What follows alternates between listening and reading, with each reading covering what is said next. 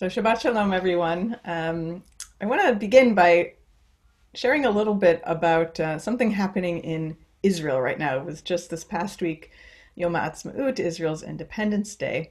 And I like keeping connected with the Israeli popular music scene. I love Israeli music, and I think there's so much to learn and glean from what Israelis are listening to as we think about the Jewish people and where we are right now. And one of the most popular singers in Israel right now is a young artist. His name is Yishai Ribo. He is a French-Israeli artist, and he is one of many current pop stars whose music is richly adorned with Jewish texts and religious intention.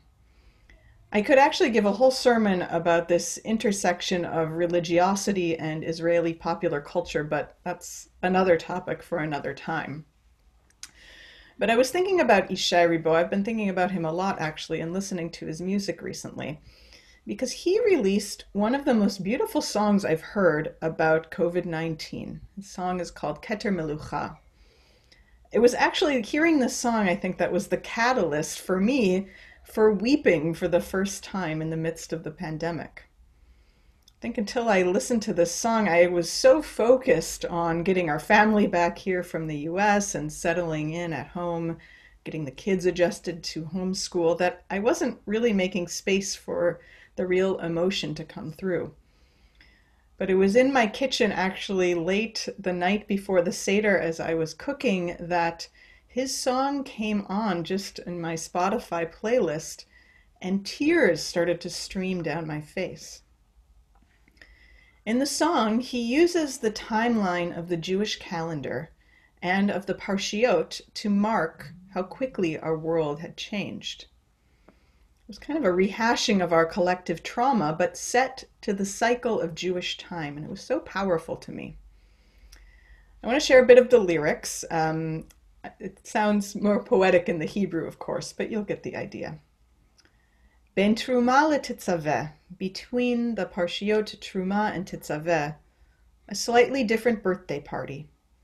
Everything seems to be just fine, stages full of people and love. Ben Titzaveh leKitisa, between Titzaveh and Kitisa, Esther, Purim, drinks and joy. Who will stay and who will travel, and who will pay the consequences? Ben Kitisa leVayakel, between Kitisa and Vayakel, the world stops gathering, to be quiet, to be closed down, Ishmael, Edom, and Israel. Ben Vayakel lePikudei, between Vayakel and Pikudei, there is no one in the city or the field. There's no one to deal with. The Tower of Babel is once again confounded. I encourage you to listen to the song later. I'll put the link on our Temple Shalom Facebook page after Shabbat, or you can also email me for the link.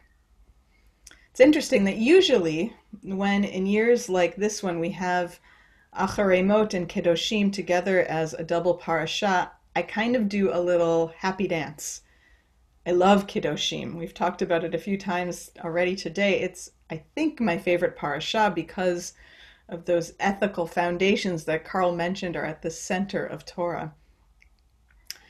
And I also like that I don't usually then have to talk about Achrei Mot, which is one of the Parshiot, which honestly I don't always feel a strong sense of connection to. So it surprised me when this year, as I was preparing this drush and started to think about the parasha, my mind went immediately to Achrei Mot. And the reason is because of Yishai Ribo, that Israeli singer. You see, the beginning of the parasha, and the selection that we read this morning, is all about this ritual that the Kohen Gadol, the high priest who is Aaron at this point in Torah, goes through on Yom Kippur.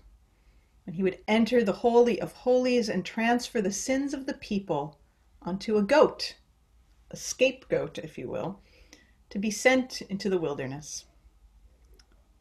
This selection of Torah is pretty far removed from our contemporary connections to Yom Kippur, especially in the Reform movement, as generations ago, our Reform rabbis replaced this reading, which is traditionally the morning reading on Yom Kippur, with that section of Nitzavim from Deuteronomy that's also so beautiful, choose life.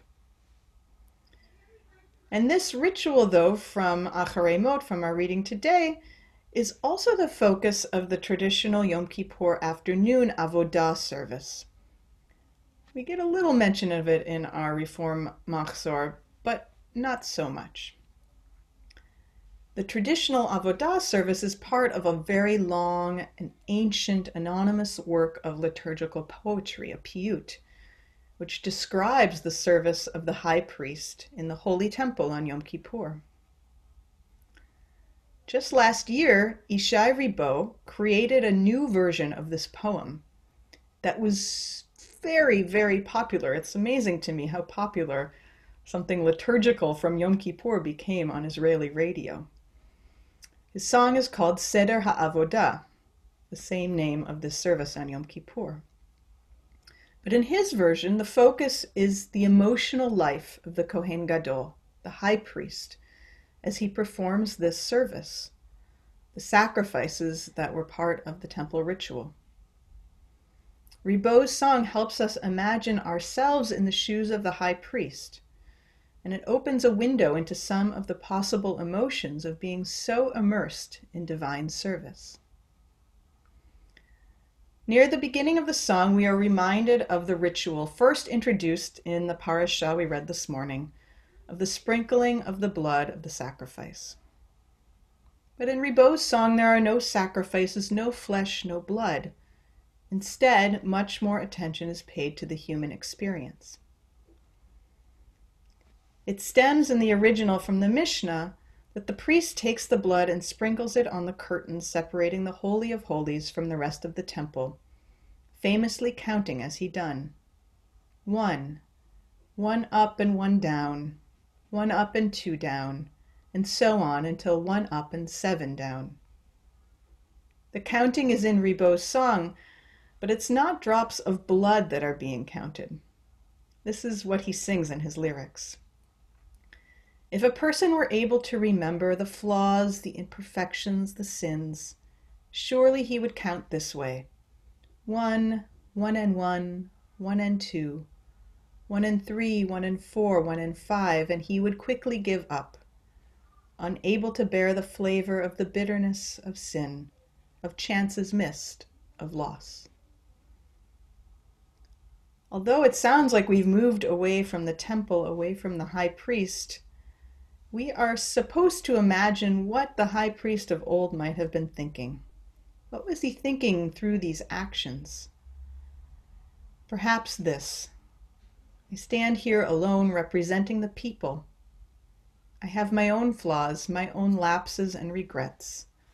1, 1 and 1, 1 and 2.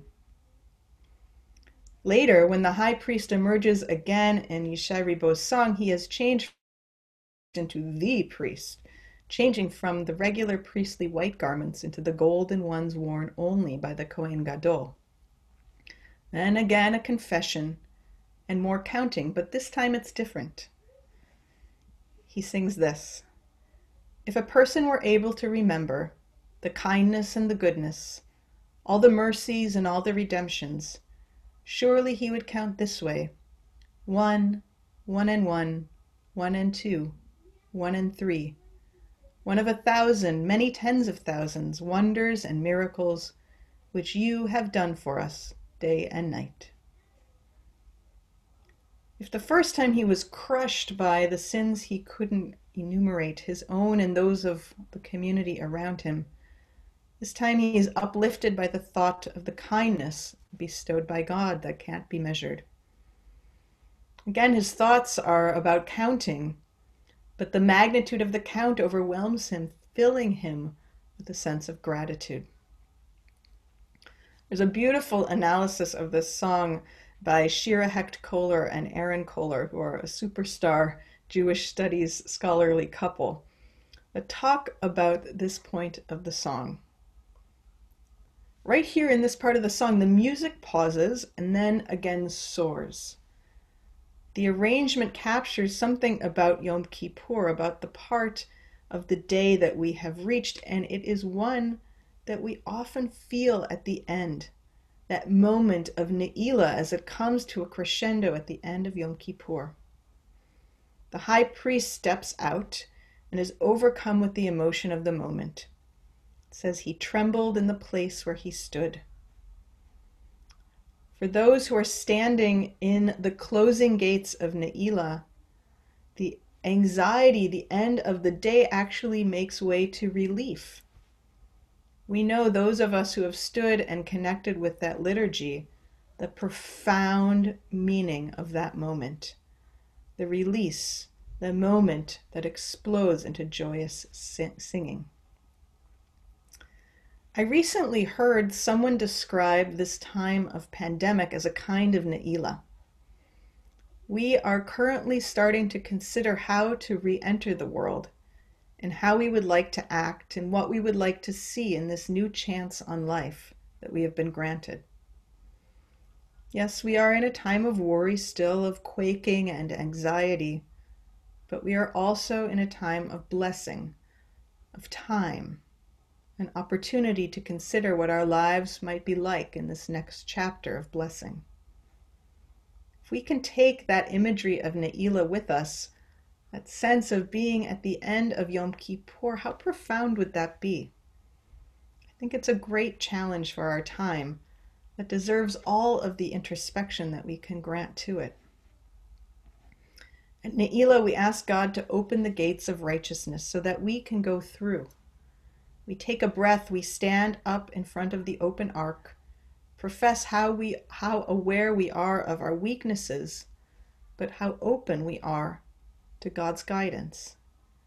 We express our deep gratitude for all the beauty in the world, even if we all too often focus on the difficult. And then we count. We say Shema Yisrael 1 time. We say Baruch Shem Kavod 3 times. We say Adonai Hu HaElohim, the eternal God is one, 7 times. And immediately standing in front of our ark, we often with a sense of awe, relief, joy, and gratitude, as we hear the final Tekiah Gedolah, that last great blast of shofar, we know that we can start again. Shabbat Shalom.